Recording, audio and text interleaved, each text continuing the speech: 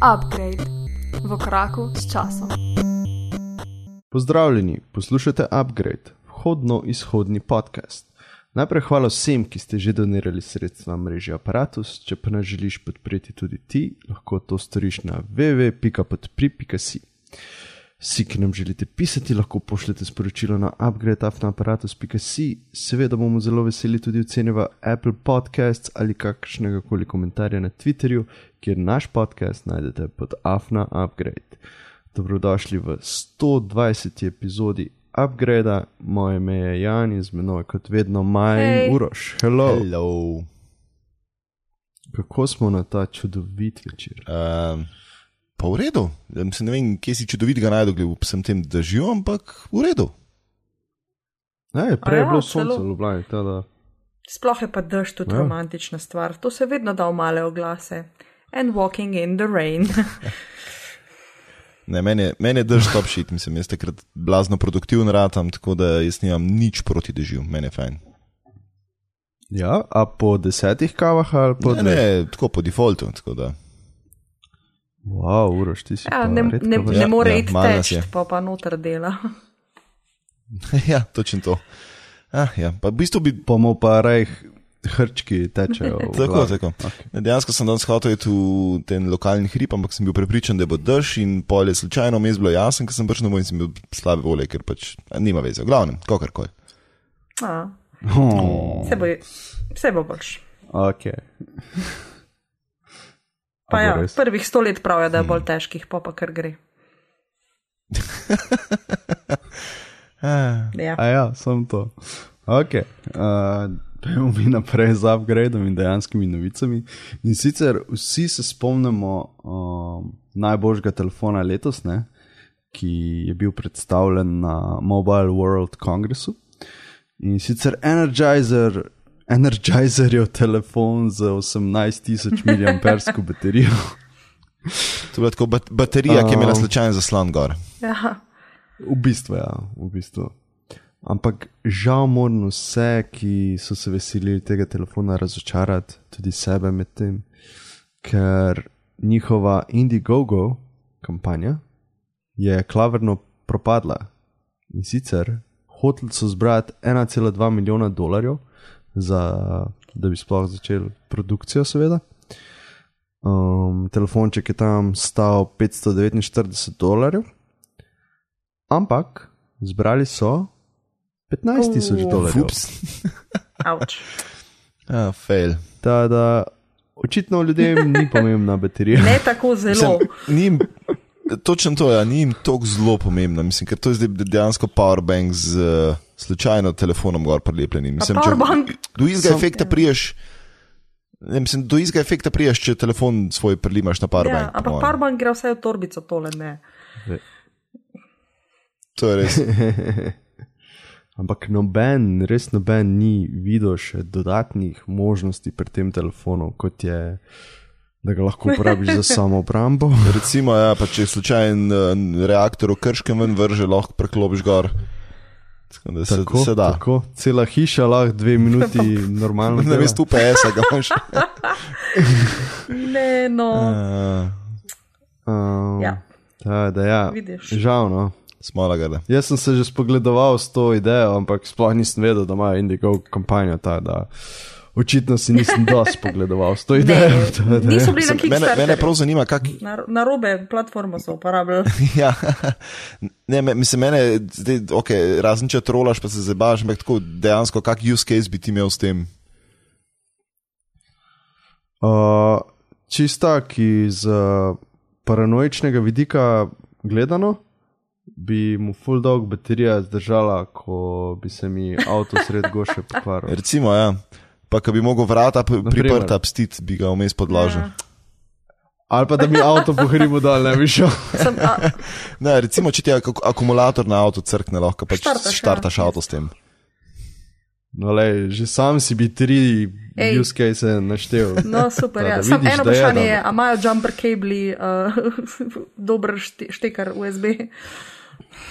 Ja. Ziher dobiš USB-C na jumper cable adapter. To je tole. Nek na AliExpressu to zih obstaja. Vsak treba iti pogledat. Ja.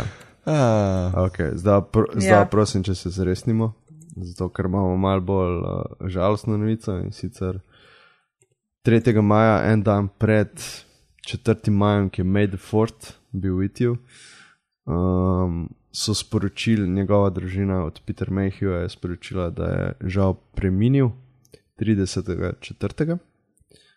Že nekaj časa se je boril z boleznijo, umrl je po 74 letih. Seveda nam je vsem zelo žal, res je, zdaj sploh govorim in ljudje ne vejo, kdo je Peter Mayhew. Ne?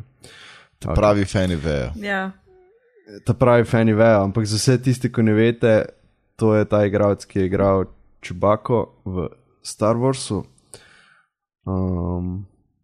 Da ja, pač njegova družina je rekla, da je bil Star Wars in karakter Chewbacca itak del njega, zelo velik del njega, in da je bil presrečen, ko je lahko po svetu potoval in se povezoval s svojimi oboževalci in oboževalci Star Warsa. Da ja, pač žal ni ga več, ampak še zmeraj ga bomo lahko gledali. To je res, pač njegovo delo živi naprej in slava in častno, ja. ne rečem. Če je že kakšen način, da človek postane nesmrten, lej, je tole kar dobra varianta. Definitivno to, ja. True that. Tako da ja, počivaj v miru, Peter, in pozdrav Carrie Fisher gor. Ja, definitivno. Yes. Zdaj pa gremo na tist glavni del današnjega podcasta, namreč zgodil se je Google I.O. 2019, se pravi Googleova letna konferenca. In za začetek ne vem, kdo odvaja še tole zadevo noter dal.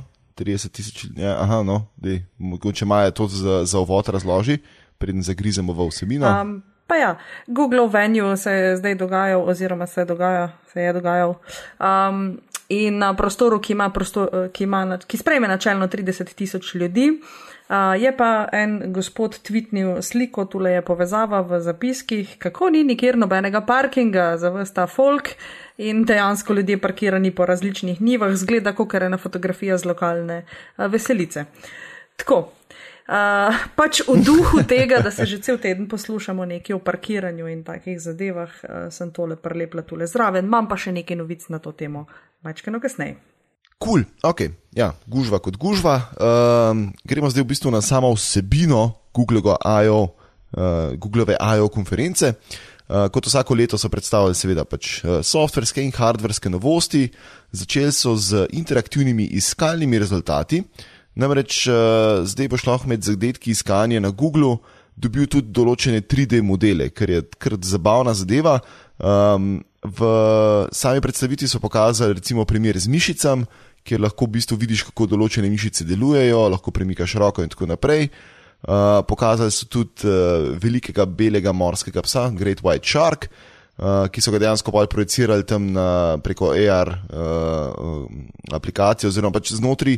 Se pravi, če to uporabljaš s telefonom, lahko ta 3D model tudi projiciraš v realni svet s pomočjo obogatene resničnosti in so potem tega morskega psa projicirali na oder in ga lahko vidiš v realnej velikosti, ker se mi zdi sila uporabna zadeva, ker pač nekako več nimaš feelinga, kako je ta morski pas velik, recimo, pa ga lahko projiciraš, pa se premikaš okoli. Točno to, in pol, ko dejansko vidiš, kako je velik, si tist, nikoli več ne gremo v morje. Ja, tako nekako.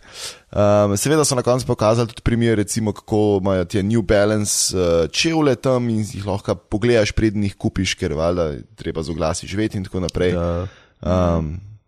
Tako da ja, ampak se mi zdi tako, mislim, za potrošnika je to uporabno, da si lahko 3D model v krog obrneš pa pogledaš, pa da imaš to direktno v rezultatih iskanja. Sej načeloma več te stvari imajo te firme itak ti 3D modele nekje na svojih pagih objavljene, pa lahko pobrskaš.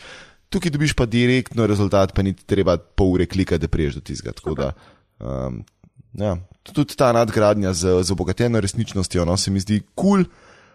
Seveda prije to upoštev samo, če uporabljaš iskanje na telefonu. Na kompu pač to ne gre, ker nimaš kamere. Tako da, kar cool zadeva. Potem še eno podobno stvar so pokazali z interaktivnim iskanjem, in sicer z eno revijo so v bistvu skupaj delali in dejansko, ko tisto revijo odpreš, pa vidiš, da je tam na eni strani recept, vzameš telefon, ga usmeriš v ta recept, nič ni posebnih QR kod, kot je bilo včasih in podobno, ampak samo v bistvu iz tega konteksta telefon zazna, zakaj se gre in ti pokaže video recept za to zadevo, tako da, ki je seveda valjda pil prej pripravljen strani te revije in objavljen na njihovem YouTube kanalu in tako naprej. Ampak ne mogoče. Ampak se mi zdi cool, no, da pač recimo se ne zanašaš več na QR kode, čeprav pač mislim, en korak manj je, pač ni treba posebej aplikacije za zalaufati, pa veš tako, ni slaba zadeva, ni pa zdaj revolucija iz tega, no, tako da pač nadgradnja tega iskalne izkušnje na Google. Naslednja stvar, ki se jo pokazali, ker se meni zdela dosti cool, se spomnite, lani smo videli duplex prvič, ne, oziroma slišali, ker se je v bistvu Google AI pogovarjal, ne, po telefonu, in letos so v bistvu duplex naučili, da izpolnjuje spletne obrazce in podobne stvari v bistvu namesto tebe. Ker spet ni nič tako blaznoga, ker se načeloma Chrome, recimo, oziroma tudi drugi brskalniki zapomnijo tvoje podatke in v bistvu iz meta podatkov obrazcev znajo potem ustaviti noter tvoj ime, priimek, email, naslov, domač naslov in tako naprej. Ker je tukaj cool je v bistvu, da so pokazali, da lahko rečeš asistentu, recimo, ne vem, demo je bil kao book my car for the trip next week, ne? Se pravi, naslednji teden grem tja pa tja in duplex je vedel, v koledarju imaš mislim, ta trip, v mailu imaš podatke, kam letiš, vem, v katerem mestu boš, tamle pač te pa te ljudje, mislim, te pa te firme oddajajo avtomobile in gre v bistvu na splet in v bistvu nič ni naprej na spletni strani pripravljeno, ampak duplex sam ve, na katero spletno stran je, tvoje podatke noto nese in ti poišče v bistvu avto, ki ga lahko najameš, se pravi rentakar. Tako da. Dobar. Ja, tako malo manj hesla je, ne, v bistvu. Zdaj je vprašanje sicer, če ti ta stvar izbere najbolj ugodno varianto, glede na to, kaj si hotel imeti ali ne. So več stvari, ki jih je treba v zadnji doreči pa predebatirati, ampak tako koncept te zadeve se mi dosti bolj dopade, kot pa to, da v tvojem imenu kliče frizerja, pa da te naroči. Ja.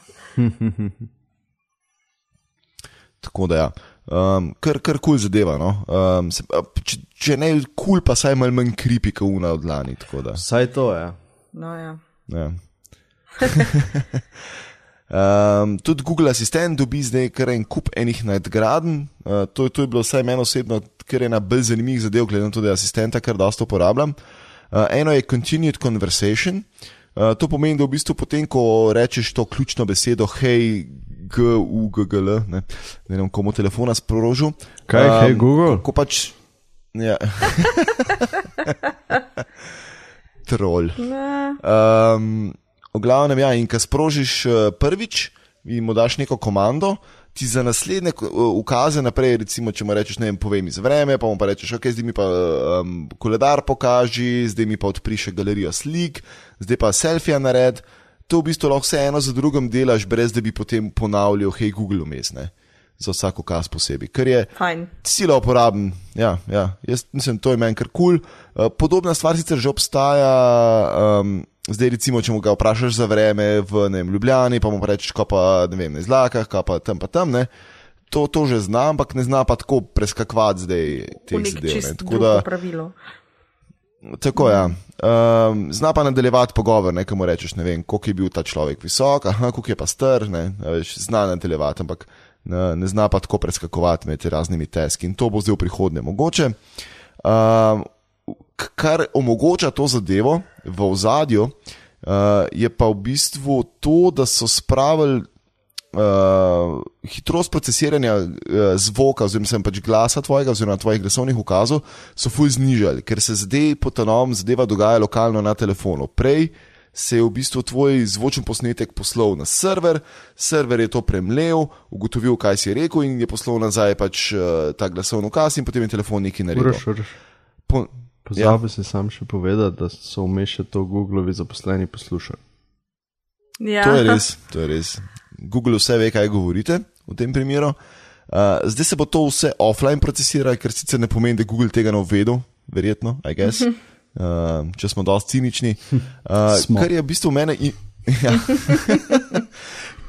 Kar je meni impresivno tukaj, je to, da so to 100 gigabajtno bazo tega, zadnji za tem je pač neka baza podatkov, ki skrbi za to, da se to pravilno sprocesira oziroma prepozna tvoj glasovni ukaz. To je bila nekak 100 gigabajtov velika baza, ki so jo zdaj spravili na 500 megabajtov. Wow. Ne me spraševati, kako? To je kar... MP3. Doseg. Ja. Ja. Ja, na mesto wow so MP3, da je problem so. Tom shit. Pač, definitivno so mogli neke bližnjice sekati, ne? Seveda, ampak če so hkrati zagotovili enako zanesljivost, je to kar vrhunsko, ne? Ker če drugega ne, recimo, ko nimaš internetne povezave, lahko ti še vedno v telefonu daješ glasovne ukaze, ker je za določen, predvsem za ljudi, ki imajo, ne vem, invalidnost takšno ali drugačno, oziroma pač imajo kakršnekoli stvari v življenju, ki jim preprečujejo, da bi normalno upravljali s telefonom, če jim zmanjka internetne povezave, lahko še vedno upravljajo s telefonom, ker se mi zdi pač čist super. Mislim, že z tega vidika, pač pustimo to, da je stvar bistveno hitrejša. Tako da, pa še ena stvar, ki verjamete ali ne glih danes, ko sem se iz službe pelil, sem pač hotel Google dopovedati oziroma ga vprašati, kako je vreme doma. Ja. In ker pač, če jaz Google rečem iz Lake, mislim, če mu rečeš Ljubljana, še ve. Če mu rečeš iz Lake, nima blage, kva sem mu jaz rekel in dobim zmer za pač kar neki. In zato ga pač poskušam vprašati, ker pač Google ve, kje sem jaz doma, oziroma imam svoj naslov domač not vnešen, sem ga hotel vprašati pač, kakšno je vreme doma, oziroma pač kakšno bo čez 1 uro, 2. In ne spomnim, sem mogel prav točen frazo nekako drugače obrniti, kot sem imel v glavi.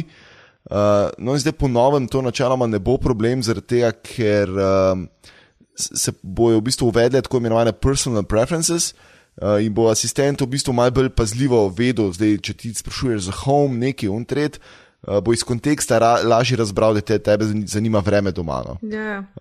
Tako da je kar cool, no. Mislim, da sem ga kao nekaj sprašoval, točno tako, kot so ga v demotu, kakšno je vreme doma. Nisem ga vprašal, pokaži mi vreme za doma, nekaj. Ja. Ampak sem ga pač vprašal, kak je vreme doma in pač ni štekel in pol 3-krat probil, ugotovil, da to ne ušlo skozi, pa sem pa obrnil in je dejansko delal. No, zdaj pač s temi personal preferences bo to dosti lažje šlo skozi. No, tako da. To je super, ne? Ta komunikacija zdaj postane bolj naravna, bolj kot da se pogovarjaš s človekom. In ja, v bistvu točno to. Vse obljubljajo, ne, da tudi v avtomobilih bojo te stvari dosti bolj naravno funkcionirale. Mislim, da sem pri Googlu ali pa pač pri tem Android avtu, ampak tudi pri ostalih proizvajalcih, tako da trend pač je, ne, da se z roboti ne pogovarjamo po robotsko. Ja. In končno smo lahko nehali pogovarjati z ljudmi. Ja, sem res. Do zdaj so razni ti asistenti si mogel točno določeno stvar na ta pravilni način povedati, ker je v bistvu efektivno si imel terminal, ne? Ker pač tudi v terminal moraš ti točno določeno komando vtipkati za to, da se nekaj zgodi, tukaj si mogel pač točno določen glasovni ukaz dati, da se je nekaj zgodilo, ker je bilo malo nerodno za tiste sploh, mislim, v Sloveniji je to itak problem, ker slovenščina z Google asistentom itak ne dela tako, mislim, nekaj dela pa ne dela. Ampak za tiste, ki vam ni problem se pogovarjati s telefonom v angleškem jeziku, je bilo še vseeno treba znati neko recepturo zadaj. Zdaj bo pa pač počasi celoten trend premikal to, da bo ta komunikacija, ta jezik čim bolj naraven, čim bolj sproščen, čim bolj casual. Ampak mislim, a se bo ta Google asistent učil sam od tebe ali je sposoben se učiti tudi recimo od drugih pogovorov, ne? Itak verjamemo, da bo Google zbiral te podatke, mislim, tako veš, da bi ne vem, od danes na jutr, pač ti ga vprašaš, kakšno vreme doma in zdaj on skuži, čak, to je že eden tam nekje na Kitajskem spraševal, zdaj vem, kako se odgovarja na tako vprašanje. Možno se bo asistent učil od tudi drugih pogovorov. V bistvu zelo zanimivo vprašanje na tej točki, ker se, mislim, bom odgovoril za eno drugo zadevo, ki točno to, kar si ti omenila, dela. Google asistent načeloma tega ne dela, oziroma ena stvar, ki so jo pokazali, bo recimo, da se zna učiti, oziroma zdaj išče ljudi, ki imajo govorne napake, da se bojo še iz tistega ven učili, ker recimo je ta stvar je ful problematična za ljudi, ki imajo govorne napake in sploh recimo nekdo, ki je bil, ne vem, je kap, imel kaj podobnega, ki ne more več normalno govoriti, pa je že tako motorično še hkrati zraven onemogočen, je v bistvu to dosti velik problem. In zdaj ful vabi ljudi, no, da naučijo te modele umetne inteligence, da tudi prepoznajo recimo ljudi z govorno napako. Zdaj, če greva nazaj na to, kaj je nekdo nekaj rekel, to niti ne, ker imajo v bistvu zadnji itak razne nevronske mreže, ki znajo nekako interpretirati ta naravni jezik, ker je sicer zelo kompleksen problem, ampak nič ne nuca, če nekdo vpraša, če pač zadeva v osnovi ne pozna, lahko 10,000 ljudi isto vpraša, pa pač oni še vedno ne vejo, če niso prej modela prav naštimali. Ampak to, kar si ti vprašala, če je nekdo že nekaj uporabil, pa če zna pol po to ponuditi Google Assistant, to se bo pa zgodil pri Gboardu, se pravi pri tipkovnici Googlovi, ki jo uporabljaš na Android telefonih. Namreč, da tam imaš itak predvidevanja, se pravi, ne vem, naslednjo besedo ti gor na vrh, imaš 3 besede, pa ti pol naslednje besede predvideva, kad ti nekaj pišeš. Ne? In zdaj bo dejansko Google od vseh ljudi to malo noter vlekel, predvsem zaradi tega, ker se jezik skozi čas spreminja in se recimo razne kratice, moderne in YOLO in podobno, ne? Ko bo zaznal, da ful folka to piše noter, bo v bistvu že vnaprej vedel, tudi če ti nisi nikoli te kratice ali pa besede uporabil, se bo od drugih naučil, da pač to uporabljajo in ti bo predlagal to zadevo. Jej. Hvala, Google. Tako da. No, vidiš, ampak se mi zdi tako zanimivo, no, Sorry, če sem tole dodam, da še enkrat prevlada moj cinizem in sicer, da pač, če je zadeva zastojn, si ti produkt, pač od Googla, ker se bo od vseh učil in pol ti bo predlagal #YOLO. Tada, pač, a veš, to mene osebno zelo moti, no. Mislim, itak ne bom tega uporabljal, ampak pač. Ja, ampak po drugi strani, ne, če gledaš z njihovega zornega kota, oni imajo dostop do podatkov, ne. Če ne bi z njih, mislim, to je sedijo na takem potencialu za učenje in bi bilo butasto to ne izkoristiti za to, da gre tehnologija naprej, da se vidi, dokot lahko prideš, ne. Ker v končni fazi vse te stvari so praktične, saj bodo nam koristile, ampak pač dejstvo je, da plačujemo svojo zasebnostjo te stvari, ne, ampak hej, ne, z njihovega zornega kota, zakaj ne, če imaš to vse. Ja, iz njihovega zornega kota je zmeri, zakaj ne. Če mi moramo gledati iz svojega zornega. Ja, iz mojega zornega kota, ker me tehnologija vsaj toliko zanima, da mi je to naredite to, da vidimo, kaj se zgodi, ne. Ja, sej v bistvu glih z vidika zasebnosti, no, pa se je bila sicer to tema, ki sem jo hotel kasneje malo obdelati, ampak mogoče ni slabo, če zdaj omenjam to zadevo, ki smo glih napeljali na to. Po novem ti bojo ponudili opcijo brisanja tvojih osebnih podatkov, ki jih imajo. In sicer za splet, se pravi v brskalniku in pa za aplikacije, ki jih recimo na telefonu uporabljaš, bo možno nastaviti, da se samodejno zbrišajo tvoje podatke po 3 oziroma 18 mesecih. Kasneje prije tudi za Google Maps ta zadeva, tako da delajo nekaj v tej smeri, čeprav spet cinično lahko pripomneš, da to v bistvu zaradi tega, ker je tak trend, ker vsi zdaj o zasebnosti govorimo in bomo mi tudi malo zato, da nam grdi izpadli, ne. Ampak dobro, saj možnost imaš neke stvari malo v svoje vajeti vzeti. Čeprav po drugi strani, veš, oni so dobili podatke, modeli so se naučili stvari, modeli umetne inteligence zadnje, ne, so se algoritmi naučili, džabe ti je pa brisati to, ne, razen pač čist z vidika lastne zasebnosti, zato da ti nekdo ne more, ne, karkoli. To, pa tudi recimo v Google Mapsih bo zdaj incognito mode na voljo na ponovno, kar pomeni, da boš lahko to vklopil in Google, to bi bilo ful zanimivo, ker je Sundar Pichai rekel, ne, da ko vklopiš to stvar, da podatki potem niso več vezani na tvoj uporabniški račun. Kar ne pomeni, da jih ne zbirajo, samo pač ne vežejo jih na tvoj uporabniški račun. Torej, oni vejo, da je nekdo šel od A do B, ampak ne vejo, da si bil to ti. Tako, oziroma vejo, da si to disko določene lokacije, ampak pač tega specifično ne vežejo na tvoj uporabniški račun, ker po eni strani je lahko ok, po drugi strani pa, veš, ne vem, recimo jaz v Google Mapsih, ne vem, določene lokacije, ki jih večkrat obiskujem, jih že ponudi in mi je priročno, recimo. Ne? To ne ve, da se ti, veš. On pač ponudi zato, ker slučajno tak tip človeka, kot ti išče to in ve, da je velikrat bil na teh lokacijah in ti se to da to. Ne, mislim, v tem primeru Google Maps točno meni ponuja, recimo, ker Google Maps je znal... Sorry. zgrešil sem mu /s. No, ampak tako hočem reči, ne, da za nekoga mogoče bo to uporabno, no. Ali pa mogoče, če boš iškel kakšne bolj shady zadeve, da noš pa ne vem. Lej, sej, jaz verjamem, Se vsi vemo, zakaj se incognito mode uporablja na Chromu, ne, tako. jaz verjamem, da je Sundar super človek. Ampak še zmer stoji za firmo, ki je včasih imela slogan Do No Evil in pa so ga omaknili iz pač Ja, svojega manifesta. takih razlogov, ki se zdaj jih tukaj izpostavljamo. Ne vem, jaz ne verjamem, da se to več ne povezuje z človekom.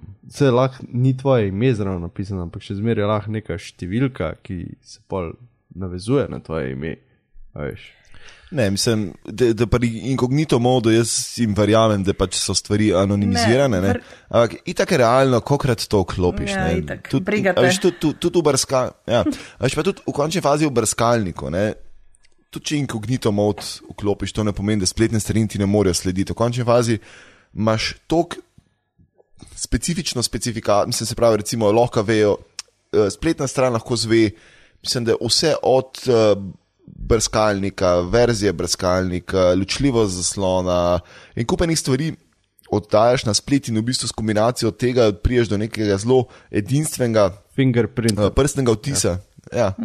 In ti še vedno lahko spletne strani sledijo, od Googlea do Facebooka do vseh ostalih. Res je, zato pa kar si neki iskal v enem browserju, lahko tudi dobiš pa v drugem browserju oglase za to. Točno to. Ja, Ne samo za Ja, ja. pač, ja.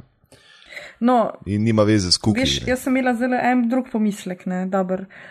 Pri Googlu, ne, pač ni povezano s tvojim računom. Mogoče je to neki firewall, a veš, ne, oni sicer vejo, mogoče, da si to ti iskal, ampak je pa mogoče pa nemogoče od odzunaj prideti prek tega podatka do tebe.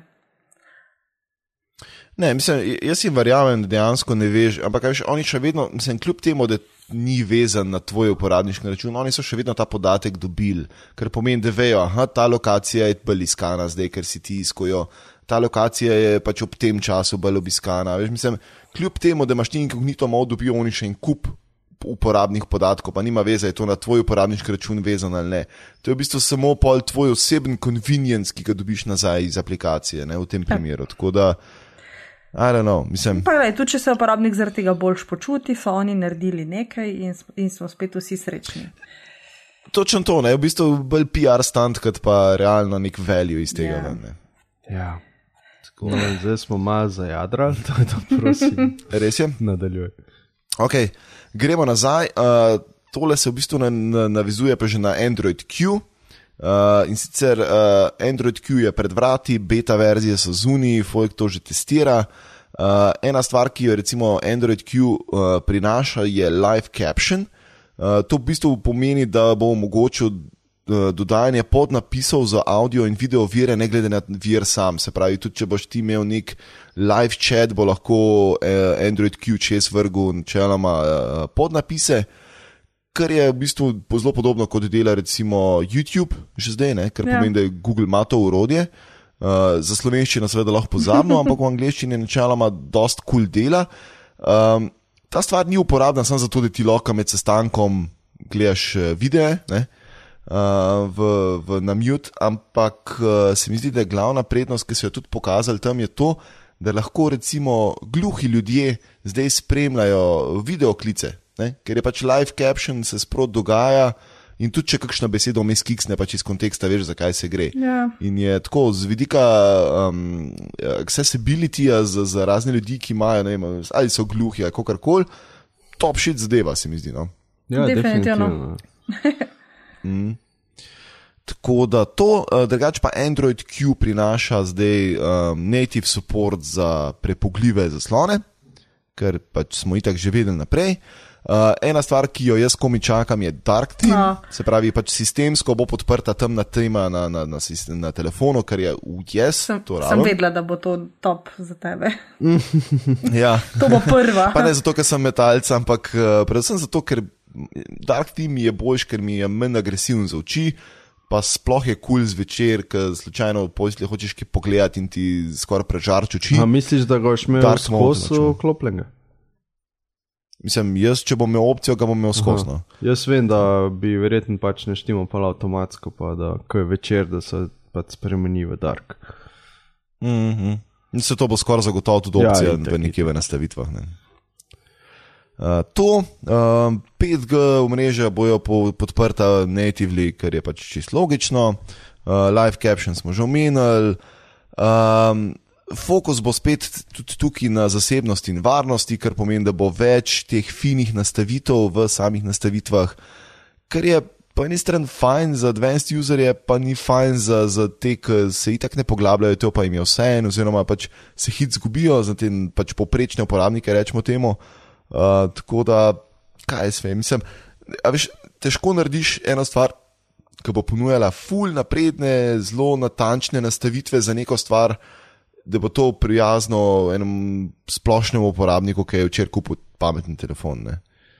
Tako da je tak dvorezen med, se mi zdi. Mal pa je. To potem pridejo, ta zadeva mi je kul, to boš tudi Dejan ti verjetno vesel. Prihajajo samodejni varnostni popravki v ozadju, brez potrebe po ponovnem zagonu, kar pomeni, da ko bo Google dal ven varnostne popravke za sistem, se bojo te samodejno namestili v ozadju, brez da bi uporabnik to sploh v bistvu vedel, se verjetno bo dobil notification, ampak uporabnik ne bo rabo tega ročno sprošt, zadeva se bo samodejno v ozadju naredila in reštart telefona pri tem ne bo potreben, kar pomeni, da bojo uporabniki načeloma bolj zaščiteni. Ja, in v bistvu se bo zdaj Android Q obnašal kot pravi Linux, ker tudi ta prave verzije Linuxa ponovadi ni treba ponovno zagnati, ko so varnostni popravki. Yes. To mislim, meni je to top shitno, ker jaz folku vedno razlagam, pa vsak teden kak update pride, pa so kar neki varnostni popravki. Ja, stari, nalož to. Sam nalož, prosim. Ja. Tako da to. Focus mode pride, to v bistvu je poseben način, ki ti vklopi do not disturb, kar pomeni, ti utiša cel telefon, hkrati ti pa omogoča, da izklopiš oziroma onemogočiš določene aplikacije, ki jih pač samo naprej definiraš, da te ne motijo. Recimo pač, če hočeš focus mode imeti, si ti pa recimo izklopil zvonjenje, zvoki in tret, ne bojo več notifikationi od Twitterja prehajali, ne bojo več notifikationi od Facebooka prehajali in boš pač delal. To je zelo cool mode dejansko. Ja, ampak dokam smo prišli, ne? Morali smo naprave naučiti, da so tiho, namesto da bi mi odložili telefon v sosednji sobi pa šli delati. Res je. Če moraš biti skozi povezan, no, prosim. Sej vem, se ne rabiš meni razlagati. No. Kar za Švico sem sam pomislil, da moram telefon v drugi sobi pustiti. Ti se norce delaš, a meni smo resno odvisni od tega. To je res problem. Jep. Samo nadzor je res tako, kar muka. In ko smo šli pri nadzoru, ugrajen bo tudi zdaj remote starševski nadzor, se pravi nadaljavo, kar pomeni, da boš lahko v nastavitvah, recimo boš otroku kupil telefon, v nastavitvah boš tam definiral, da si ti njegov starš in ko bo otrok hotel recimo naložiti aplikacijo, mu jo boš ti dobil notification in boš lahko potrdil ali pa pač onemogočil to. To je nekaj, kar iOS se mi zdi, da že nekaj časa pozna, ne? Ne vem, nimam otrok. Ja. Ne vem. Ko pa teh letih še čakaš? Res mi je vseeno za take funkcije. Ampak ja, dejansko, ko imaš otroke, ugotoviš, da ni slabo, če imaš remote nadzor nad temi stvarmi. Do zdaj smo uporabljali v glavnem te pač aplikacije, ki si jo naložil na en telefon in na drug telefon in je pa aplikacija poskušala urejati komunikacijo in prepovedi za stvari. Tako da, če je to direkt v Androidu, hvala Bogu, je enostavno. Veš, da bom jaz ponosen, ko bom otroku to naštimu in pol bo zaobido to. Takrat bom ponosen. Bravo. Zdaj si se pa naučil neki. Good job. Točno to. Ja, da mu daš izziv.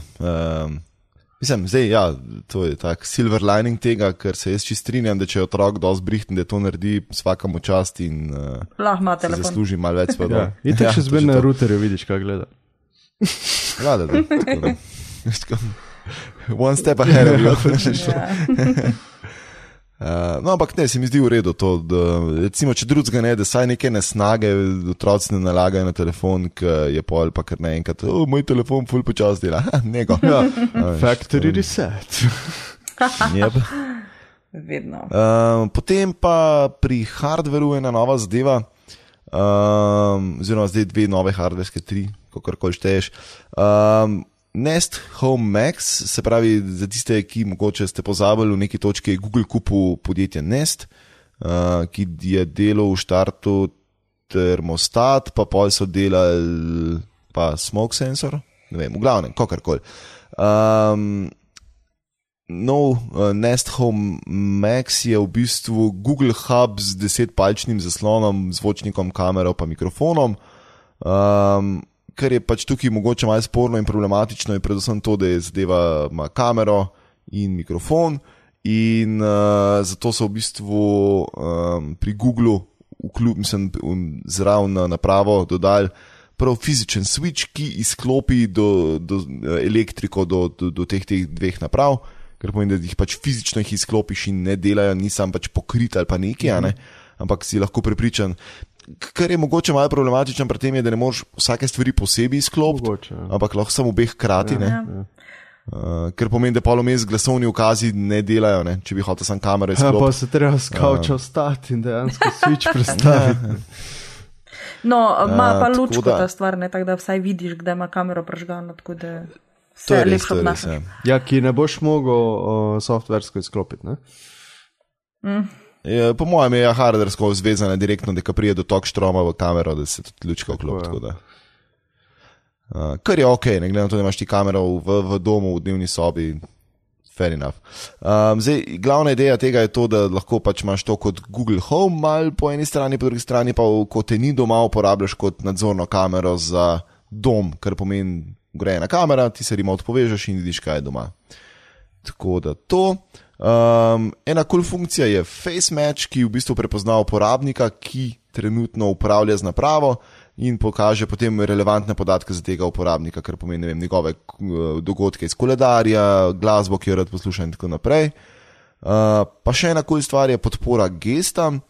To je pa v bistvu funkcija, ki pride prav, če full na glas glasbo poslušaš in v tisti točki, ki je full na glas glasba, tvoji glasovni ukazi tej napravi ne delujejo več oziroma te naprava ne sliši več, takrat pomahaš napravi in se naprava pač utiša in potem lahko z njo narediš neko pač interakcijo, kako že.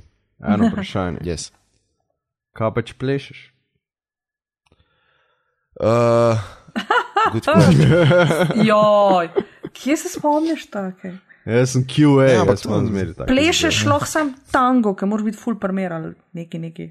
Tango pa res nisi primer. Ne, mislim, telo mora biti kao trdo, ne, noge valjda ne vidi ali razume, če vrcaš. I guess not, ne, mislim, ne vem, odvisno, koliko je dobra kamera, pa koliko napredne algoritme ima Google, ker ne vem, če hočem videti odgovor na to. No, tako da. Ja, vidijo te tak vsakem primeru, to da ni bank. Vse to.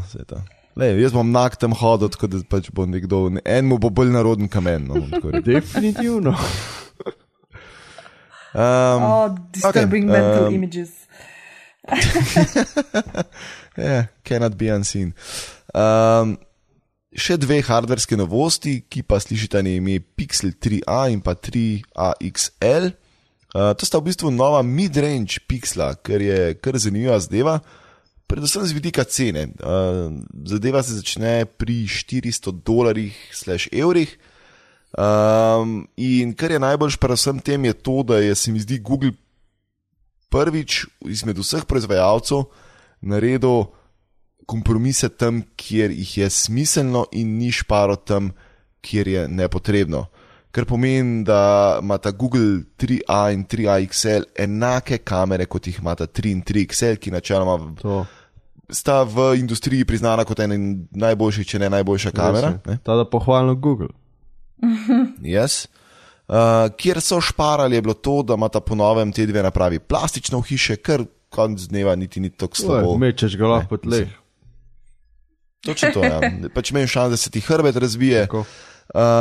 XL verzija nima noča in obe napravi sta nekoliko višje, fizično bolj visoke, kot sta 3 in 3 XL. Predvsem zaradi tega, ker ima ta headphone jack. To pa je zdaj leta 2019 feature, ne? Game changer. Ja, game changer. Tako da to, kar je zanimivo, da še vedno ima ta OLED zaslon, ne? Tudi tam niso šparali. Šparali so pri povišanju odpornosti na vodo in prah, ki jih ti dve napravi nimata. Imata malo manj zmogljiv procesor, ampak to je pa basically to, no, kar je razlik. Tako da se mi zdi, da je Google zelo lepo uravnoteženo napravo poslal na trg. Zdaj upam sam, da bojo pač ljudje nekako poštekali, da je ta stvar v redu. In ker se mi zdi, v tem cenovnem rangu pa zdaj res težko dobiš, če drugega ne, boljše kamere. In je kamera res tako number one zadeva, zakaj ljudje kupujejo telefone. Oziroma tisti faktor, na podlagi katerega je tista glavna odločitev. Vse ostalo je pač pol, a mi je lep ali mi ni, pa koliko baterija drži. Ja, res je. Tako da dosti cool. Kaj je rekel, da bo začel ga prodajati? Že prodajajo. Super, bravo. Yes. Ja, mislim, da so kar prvi dan dogodka začeli to že prodajati, ne? Tako je, ja. Mislim, sicer pri nas verjetno ne, kakorkoli, ampak... Ipak smo v Sloveniji, mi smo navajeni, ne bo še to. Tako. V 3 barvah je zadeva na voljo črna, bela in pa namest, kaj že, v Not Pink sta bila 3A pa 3AX, mislim 3 pa 3XL, 3A pa 3AXL sta pa Purple-ish. Purple-ish. To bi pa imel, ne? Purple-ish. Skoda. Vse smo v teh barvah že, kad debatirali smo, to je. Ja, Google ima kar zanimivo poimenovanje barv, tako da. Pa dobro, no. Saj barve so še barvam podobne, ker zdaj imena telefonov so sam še kupica številk in črk. Ja, na koncu boš imel za ime sam serijsko številko, bomo to. Android je že parkijujo, jaz ne vem, kaj bo pa, ko bo abecede zmanjkal. Mislim, glej, no. Ja, pa bomo šli pa ne vem, na klingonsko abecedo, ali pa kaj tega. Klingonsko. A imajo oni sploh abecedo, ali imajo slikovne, ali besedne, ali pojmovne, mislim, veš. Res nisi tukaj Klingon fan, da bi to vedel, tada, ne vem. Ja, prosim, poslušalci, razsvetlite nas, prosim. Točno to na Twitterju nas boste zdaj razsvetlili. Ja, to. Pa voznik Peugeota. Voznik Peugeota, exactly. Tako. Če ne veste, o čem govorimo, pejte gledati, poslušati opazovalnica. Zakaj zmer gledati govorim? Pa se vidimo, pa gledamo, pa ne, ker se slišimo in se pogovarjamo. Pa je, da tudi slepi ljudje v pogovoru uporabljajo frazo vidim, bomo videli in tako naprej. Tako da jaz mislim, da si tudi podcaster, ki vidi, lahko to privošči. Ok, fair enough. Dobar je. Ampak to je basically bilo to, kar je Google novega predstavil in povedal, bilo je še en kup zadev. Če vas zanima, greste lahko na YouTube, pa si pogledate celo uro, 3/4 tam nekje. Ampak tako, če ste rabili vedeti jedro vseh novosti, smo mislim, da kar lepo povzeli. Okay. Če smo pa kaj pozabili, nam pa na Twitterju povejte podati na upgrade in gremo naprej. Čak. Preden gremo naprej, bi jaz sem rekel, povej mi, kaj ti je od tega najbolj bilo všeč od predstavljenega. Dark Theme v Android Q pa... Vedla sem. To pa ta nadgradnja Google Asistenta, ki bo v bistvu imel ta personal preferences, da bo vedel, kaj je doma, kaj je untret. To, mislim, zadnje čase zelo Google Asistenta uporabljam za čezdalje več stvari in mi je vsaka nadgradnja zelo dobrodošla, čisto iskreno. In Maja, tebi kot drugemu Android uporabniku v tem podcastu? Mene zanima, no, kako deluje Nest Home Max, to bi človek sprobal. Ker se mi zdi tako, no, pač imeli smo zdaj cel kup teh glasovnih asistentov, ta pa zgleda, da bo zdaj še video glasoven in tako, da imaš vse v enem. Res pametno tablico, ki te bo spremljala pa kaj počela. To se mi zdi zanimivo probati. Okay. Pa ja, prebrala sem, da ubijajo Android Auto in da bo namesto tega en drug sistem in molim Boga, da bo to dosegljivo v Sloveniji in da bomo avte preklopili na te stvari. To Google je neverjetno, resno. Tak en let imajo produkt v zuniji in pa ga ubijajo, tako je. V bistvu je, kako je že v Google Assistant bo driving mode bo imel, kam boš rekel, ok, Google, let's drive in ti bo fliknil gor stvari, ki so relevantne za tvojo vožnjo, od glasbe do vestil in podobnih stvari. Jaz imam občutek, da bo Android Auto v bistvu paralelno še vedno živel, če drugega ne v avtomobilih samih, ne. Mogoče kot aplikacija na telefonu niti ne, ampak to točno to, kar si Maja, kad sem se tudi jaz sprašval, ne, bo je zdaj Android Auto fintali s tem ali ne, ampak z dvomom, da bojo, no. Ja, ne vem. Mislim, da sem prebrala, no, da v bistvu pač umera, da koncept sam se toliko spremenil, da ni več to Android Auto, no. Ja, ok, zveni smiselno, se pravim, sam ne vem, kako bo to vplivali na te radijske enote, ki so ugrajene v avtomobile, bo pač to softverski update, pa bo sam pač a veš, drugačen pristop ali... Ne vem, to pa že malo presega moje znanje, tako da... Se moje tudi, ne vem. Čist malo. Ja. Jaz se rad ukvarjam z babimi zadevami, kot je recimo Facebook, a veš. Ok, no povej nam kaj več. Ja. Facebook dobiva facelift. Sorry, mogo se... Ja, hej. Ja, v epizodi številka 118, če se spomnite, smo bentili nad sovražno nastrojenimi omrežji, ki so postala igrišče za razne grdobije. In Facebook je zdaj priznal, da je pravzaprav newsfeed res postal odlično sredstvo za širjenje fake newsov, nestrpnosti, histerije in veliko slabih stvari, poleg seveda nekaj tudi dobrih.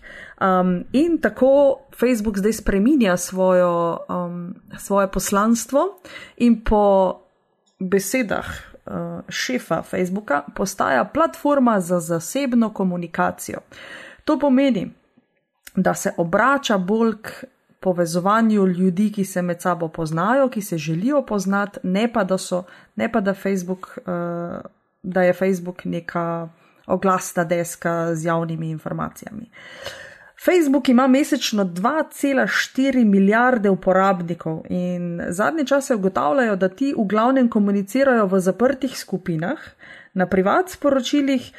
Facebook v glavnem uporabljajo za koledar dogodkov in pa ga imamo v glavnem kot adresar. Saj veste, če hočeš najti svojega sošolca iz srednje šole, greš najprej na Facebook pogledat. Verjetnost, da je tam, je kar velika, ne?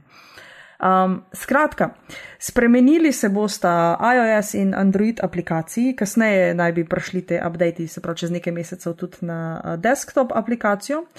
Zdaj, kar se tiče videza, naj bi bil dizajn precej bolj preprost in ne bi bil več v modri, ampak v beli barvi.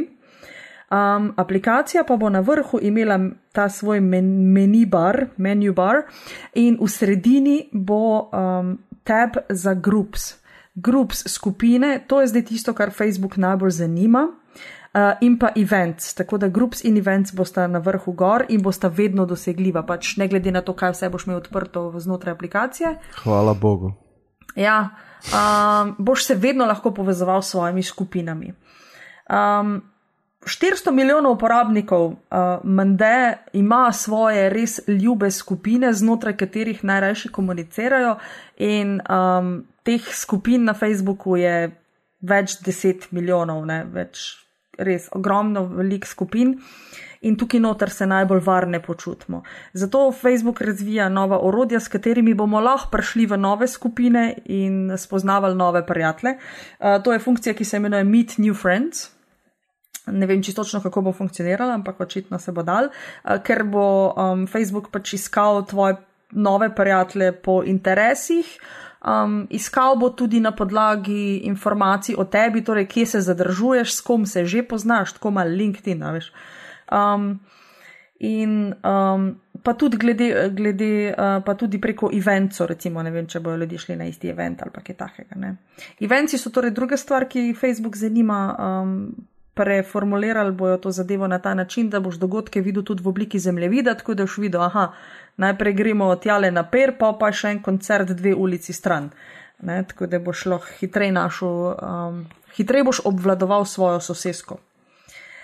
in obljubljajo jasno, da bo aplikacija bolj intuitivna za uporabo. Skratka, Facebook ne želi več biti javna oglasna deska, kjer lahko vsak pove, kar si misli. Sej še vedno bo, ne? Newsfeed še vedno ni umrl, ampak poskuša ljudem dati tisto, kar največ uporabljajo. To se pravi zasebna komunikacija znotraj skupin, povezovanje ljudi z podobnimi interesi in tako naprej. Ipak, Facebook je, se mi zdi, mečken zaspal, je en tak star gospod ratu, ne? Zdaj pač mladina se je tak ali tak iz Facebooka že izselila kam drugam, ker so mame prišle na Facebook, ne? Ampak to, se mi zdi, no, da je korak v pravo smer, da mogoče pa bo to eno tako malo bolj resno, prijateljsko in kulturno nastrojeno, usmerjeno okolje postalo. Evo to. Mislim, tleka si omenila, da se ljudje večinoma v skupinah zadržujejo in to, jaz sem začel pač med tem časom zdaj razmišljati, kaj jaz največ na Facebooku počnem in dejansko največ se zadržujem tako v 2-3 skupinah, kjer not objavljam, seveda pač na svojem profilu nekaj stvari delim, ki so tako javno namenjene in stvari, ki jih jaz počnem in delim in tako. Tisto, kar pa pač bolj recimo je moje osebno in bolj zasebna stvar, recimo se pa več dogaja po skupinah in pa po group chatih na Messengerju, recimo. Ja, to je to. In ja, mislim, tako, zanimivo mi je, no, ker dejansko sem jaz en tak človek, ki točno ta profil ne odpade, pa nisem niti o tem razmišljal nikoli. Ampak sem jaz tudi, veš, ja, lej. Tam si na mamice skupine, pa na notranji dizajn skupina, pa na, zdaj sem še v skupini za mobilno fotografijo, a ne, pač, ja, stvari, ki te povezujejo z nekimi drugimi ljudmi in tam se upaš bolj odpreti, več povedati, ne, ker veš, da bo to videl sam par tisoč ljudi, ne pa vsi. Ja, sam par tisoč. Dobro, slovenske skupine so ipak, niso vse tako velike, no. Razen, če ne greš na kakšne male oglase. Tizga seveda noben ne vidi, ne. Ampak... Ja. No, jaz moram priznati, da od Facebooka praktično uporabljam še samo Messenger. Vse ostalo sem izklopil, ker je bilo preveč kot tiskar. In seveda, kaj delati, klik, grem na Facebook in pa scrollaš. Ni konca. Ja. Zato sem že to, po mojem, že kak let nazaj zavestno odklopil in sem samo na Messengerju in to je to. Ja. Fair enough. Mislim, se pravi, meni osebno to, kar zdaj, mislim, če bo to funkcioniralo tako, kot oglašujejo, zakaj pa ne, mislim, jaz sem za. Hkrati se pa če moramo zavedati, da še vedno Facebook dela z tvojimi osebnimi podatki kot svinja z mehom in tam so tiste stvari, kjer se morajo ključne spremembe zgoditi. Je že lepo, da se pač ta stvar, ta fasada spreminja in tako naprej in sem čist za in podpiram 100%, ampak dokler se zaledje, dokler se politika znotraj podjetja, dokler se upravljanje z zasebnostjo in zasebnimi podatki ne bo spremenilo, pač Facebook še vedno, ne, veš, pač pa tokrat smo jih že dobili s prsti v marmeladi, ampak še vedno se eno isto zgodilo. Ja. Čeprav zdaj, nimajo glih neke iniciative, da bojo ful bolj začeli za privacy delati pa to.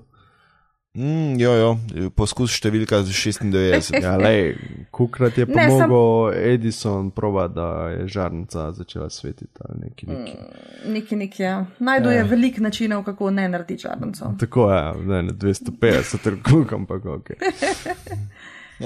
No, ampak poslušaj, ne, glej, če je videti, da ljudje ne želijo več tukaj javno in vsem razdajati tudi brezveznih sporočil tipa za zajtrk sem imel 3 jajca na oko, ne, in se bolj družijo. To se sliši pa tok 2.8, prosim. Ampak se še vedno dogaja. Hočem več to, ne, če želijo ljudje bolj komunicirati v zaprtih skupinah, potem se ljudje zavedajo, da ni vse za javnost, kar pomeni, da bo počas ta miselni preskok toliko velik, da bo moral tudi Facebook slediti in bo moral tudi v zaledju določene pipice zapreti, ker ljudje bojo počas tudi to skužili, ne? Ja, iz tvojih ust od Zuckerbergova všeca, jaz sem to rečem. No, jaz sem malo preveč ciničen glede Facebooka, ker smo se prevečkrat opekli, ne? Ampak vem pa, na kaj ti ciljaš, ne? Da v bistvu je to samo mogoče prvi korak v pravo smer, ker srčno upam, da se bo res to zgodilo. No? Ja, jaz ne vidim druge, no, ljudje počas prihajamo k pameti. Ja, veš, se tudi varnostne pasove smo načelno začeli uporabljati v avtomobilih, ne? Ja, zato, ko so nam zakonom zapovedali. Ja, no, pa le, veš, treba je bilo par zakonov spremeniti in mal stopiti ljudem na rep, pa se je miselnost spremenila. Zdaj se pa prevežeš tudi, če preparkiraš avto za 2 parkinga, veš, kaj je to pač podzavestno v tebi. In mislim, da pač to o podatkih moramo najprej vse razčistiti, kaj želimo, da svet ve o nas in kaj ne, pač z te strani, kaj bi mi radi, pa bomo počasi začeli zahtevati tudi od korporacij, da ne pa tudi oni mal pazijo na nas, a ne? Right. Ti si tako čudovito naivna, Maja, res, da. Pa dej no! Lej, korporacije bodo zmeri delale v svoje dobro in bojo vse te, kako bi človek rekel, torej, da ščitijo tvoje podatke, pa to je samo PR. Redo, to zato, ker so v preteklosti za J in zdaj morajo malo dobrega PR-a narediti. Absolutno. Vse, kar imamo dan so podatki, ne? Sej to je edina stvar, ki je še vredna. Pa Bitcoin. Trenutno. Sej te razumem, ampak veš, moram pa navijati tudi za good guys, a veš, ker če bomo pa vsi sam videli neko distopično prihodnost, pa ne, sej nič se ne da, nič ne moramo, vse nam bojo vzeli še gate zriti in misli z glave. Ne, se lahko tudi gledamo iz tvojega vidika, sam pa se mi zdi, da mora iti tuk več narobe, da se ljudje zavemo, da je to dejansko narobe, ampak ne sam tisti, ki smo tehnološki bolj napredni, ampak dejansko velika večina ljudi, da se zave, da je to narobe, šele pol se pa začeli na dobro obračati. Ja, seveda, ne, kritična masa se mora ustvariti, da se stvari premaknejo naprej. Dokler nam ni na cestah umrl 600 ljudi na leto, nismo začeli spreminjati zakonov o alkoholu, o pasovih, o takih zadevah. Zdaj smo prišli pa pač na, hvala Bogu, sam 10% tega ali pa še manj, veš. Ne? In tukaj bo tudi isto. Dokler ne bo umrl na teh avtocestah cel kup podatkov in cel kup katastrof, zdaj še ni tako hudo, ker se še ni meni zgodil. To se, ne? Ampak ja, jaz mislim, da se počas premikamo proti boljšmu, no. Da bo pa idealno, pa težko pričakovati. To je problem, kar si rekla, ne, pač, ker se ni dost ljudem to zgodilo. Oziroma, tudi če se je zgodil, a veš, se ni zgodil nič groznega, pač ukradili so podatke, ampak zaenkrat ni nobenemu bila ukradena identiteta in ni nobenemu zginil z računa 10, 20, 30 tisoč evrov, kakorkoli. Ja, po drugi strani pa to tudi sam denar, pa še vedno si živa, veš. Sam denar vsem boli, verjem. Sej vem. V današnjih svetih itak nič ne boli tako denar, ne, ampak razumeš, ne. Ja, definitivno. Ok, nehimo filozofirati, fantje, tole bo šlo predaleč. Čist predaleč, ja. Ok, gremo naprej. Dobar, da je naslednja tema čist drugačna. Ja, in sicer gremo na software, zato ker v mestnih 2 tem ni nič, nimamo nič. In sicer, ok, čist drugačna tema in sicer se povezuje s Facebookom, zato ker je to njihova firma Instagram. In sicer zelo pozitivna novica. In sicer Instagram bo z današnjim dnem, 9. majem, začel blokirati hashtage, ki pač promovirajo napačne informacije od anticepilcev, torej tistih ljudi, ki so proti cepivom. In sicer te hashtage bojo na tak način blokirali, da bojo pač bili skriti med samim iskanjem. Kako bojo pa ugotovili, kateri so tisti hashtagi, ki promovirajo napačne informacije, to jim bo pomagalo strojno učenje.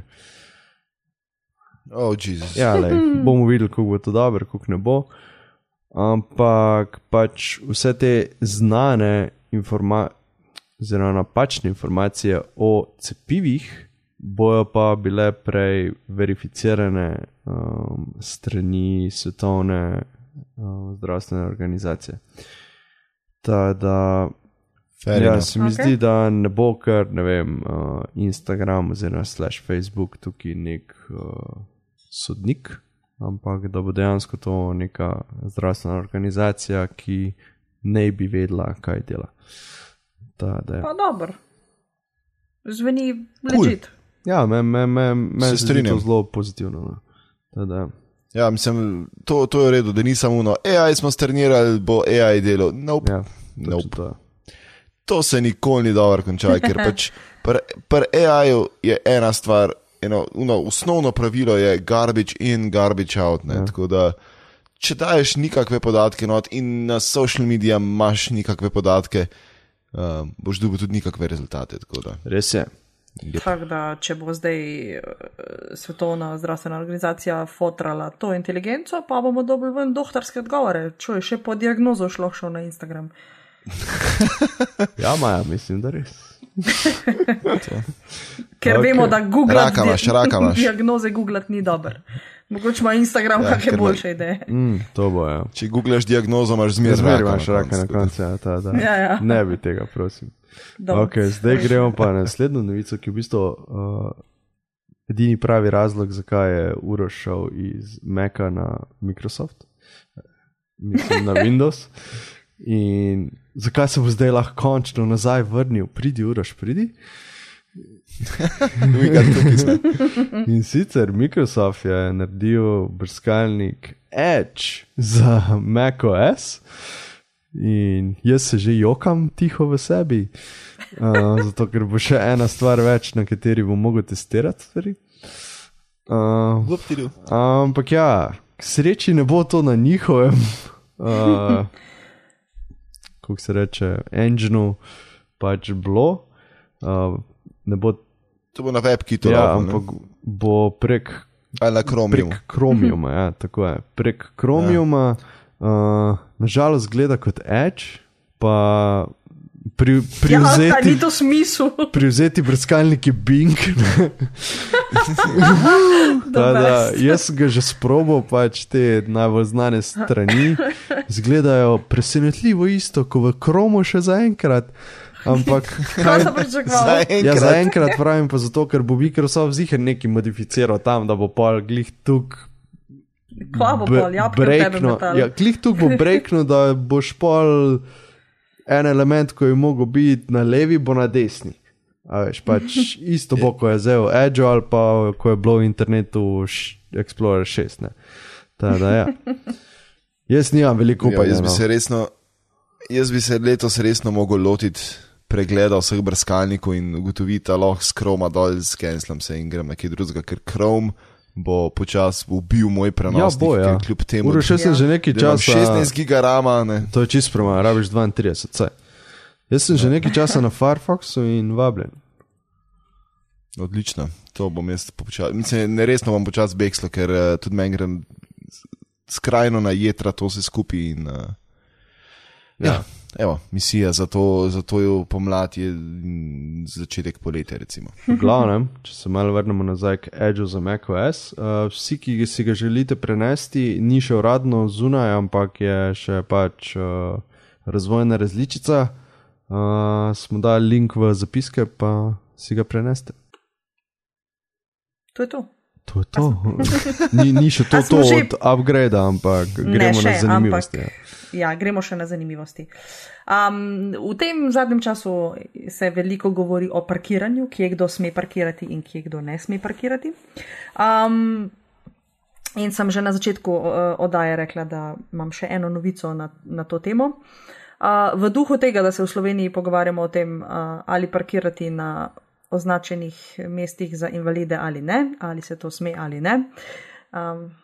Imam novico, morda ni novica za koga, pa še pa v ta kontekst. Steve Jobs je imel navado parkirati na označenih parkiriščih za invalide. To je ponavadi počel kar v lastni firmi. In upam, da zdaj v onostranstvu je dobil svoj pošten CEO parking, ker je parkiral v glavnem po stran in pa tam, kjer ne bi smel. Ne? Kot opravičilo je navedel slavno frazo, da pač slika invalida na vozičku zgleda kot pač oseba na stolu, ne? A man in the chair, to po njegovo pomeni chairman, kar pomeni predsednik podjetja in da je to potem pač parking za njega. Ja, zelo zrid potegnjena definicija, Zelo, ampak Tako, ja, ajde, najmo bo, ker je Steve Jobs ali kako že, ne.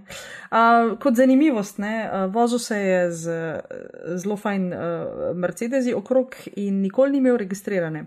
V Ameriki je pač tako, da novih avtov ni potrebno registrirati, niti zavarovati, mislim, da 6 mesecev imaš možnost. Mislim, da je bilo 1 mesec ali nekaj tega.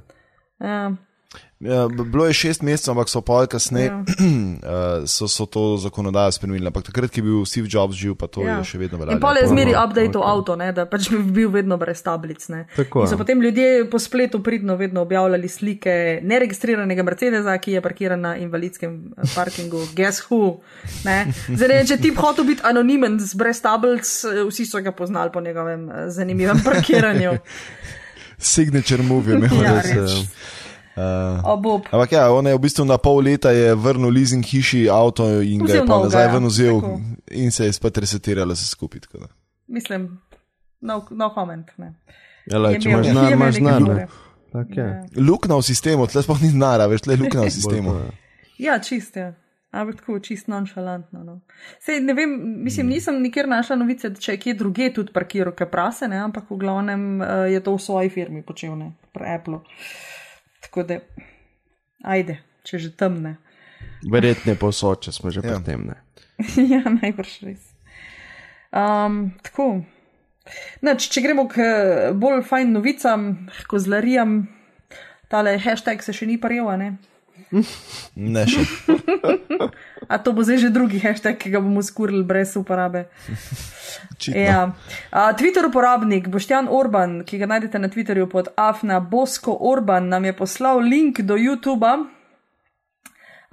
do posnetka z naslovom Goat of Duty. Če špilate Call of Duty, pa če imate radi koze, to je to. To je to. To je to, ja. Ne vem, kaj bi rekla, no, dajte si pogledati ta video. Pa, Ja, jaz sem ga pogledal, celo igre na Steamu, kjer jo lahko daš na svoj wishlist, pa piše planned release date, goating soon. Goating soon. Fantje, mi s temle upgradeom mečken trende postavljamo, se meni zdi, ker tole ni edina kozlarija ta teden.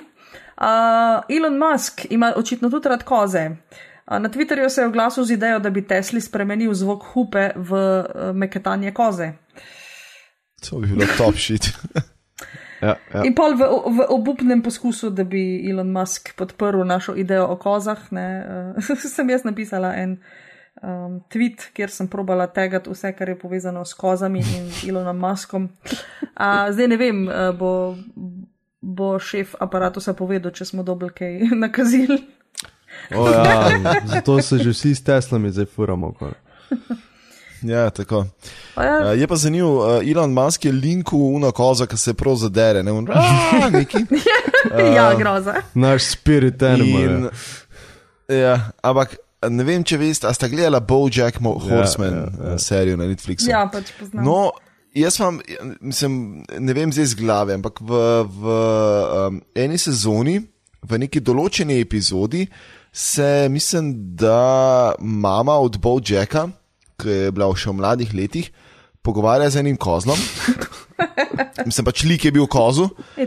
In ne vem točno, zakaj je bilo slabo, ampak ga je pobruhala vmes. In on se zadere točno s tem soundklipom in se šel prav primerjati in gledati. In so dejansko isti soundklip vzeli z YouTubea in so napisali v svoje serije.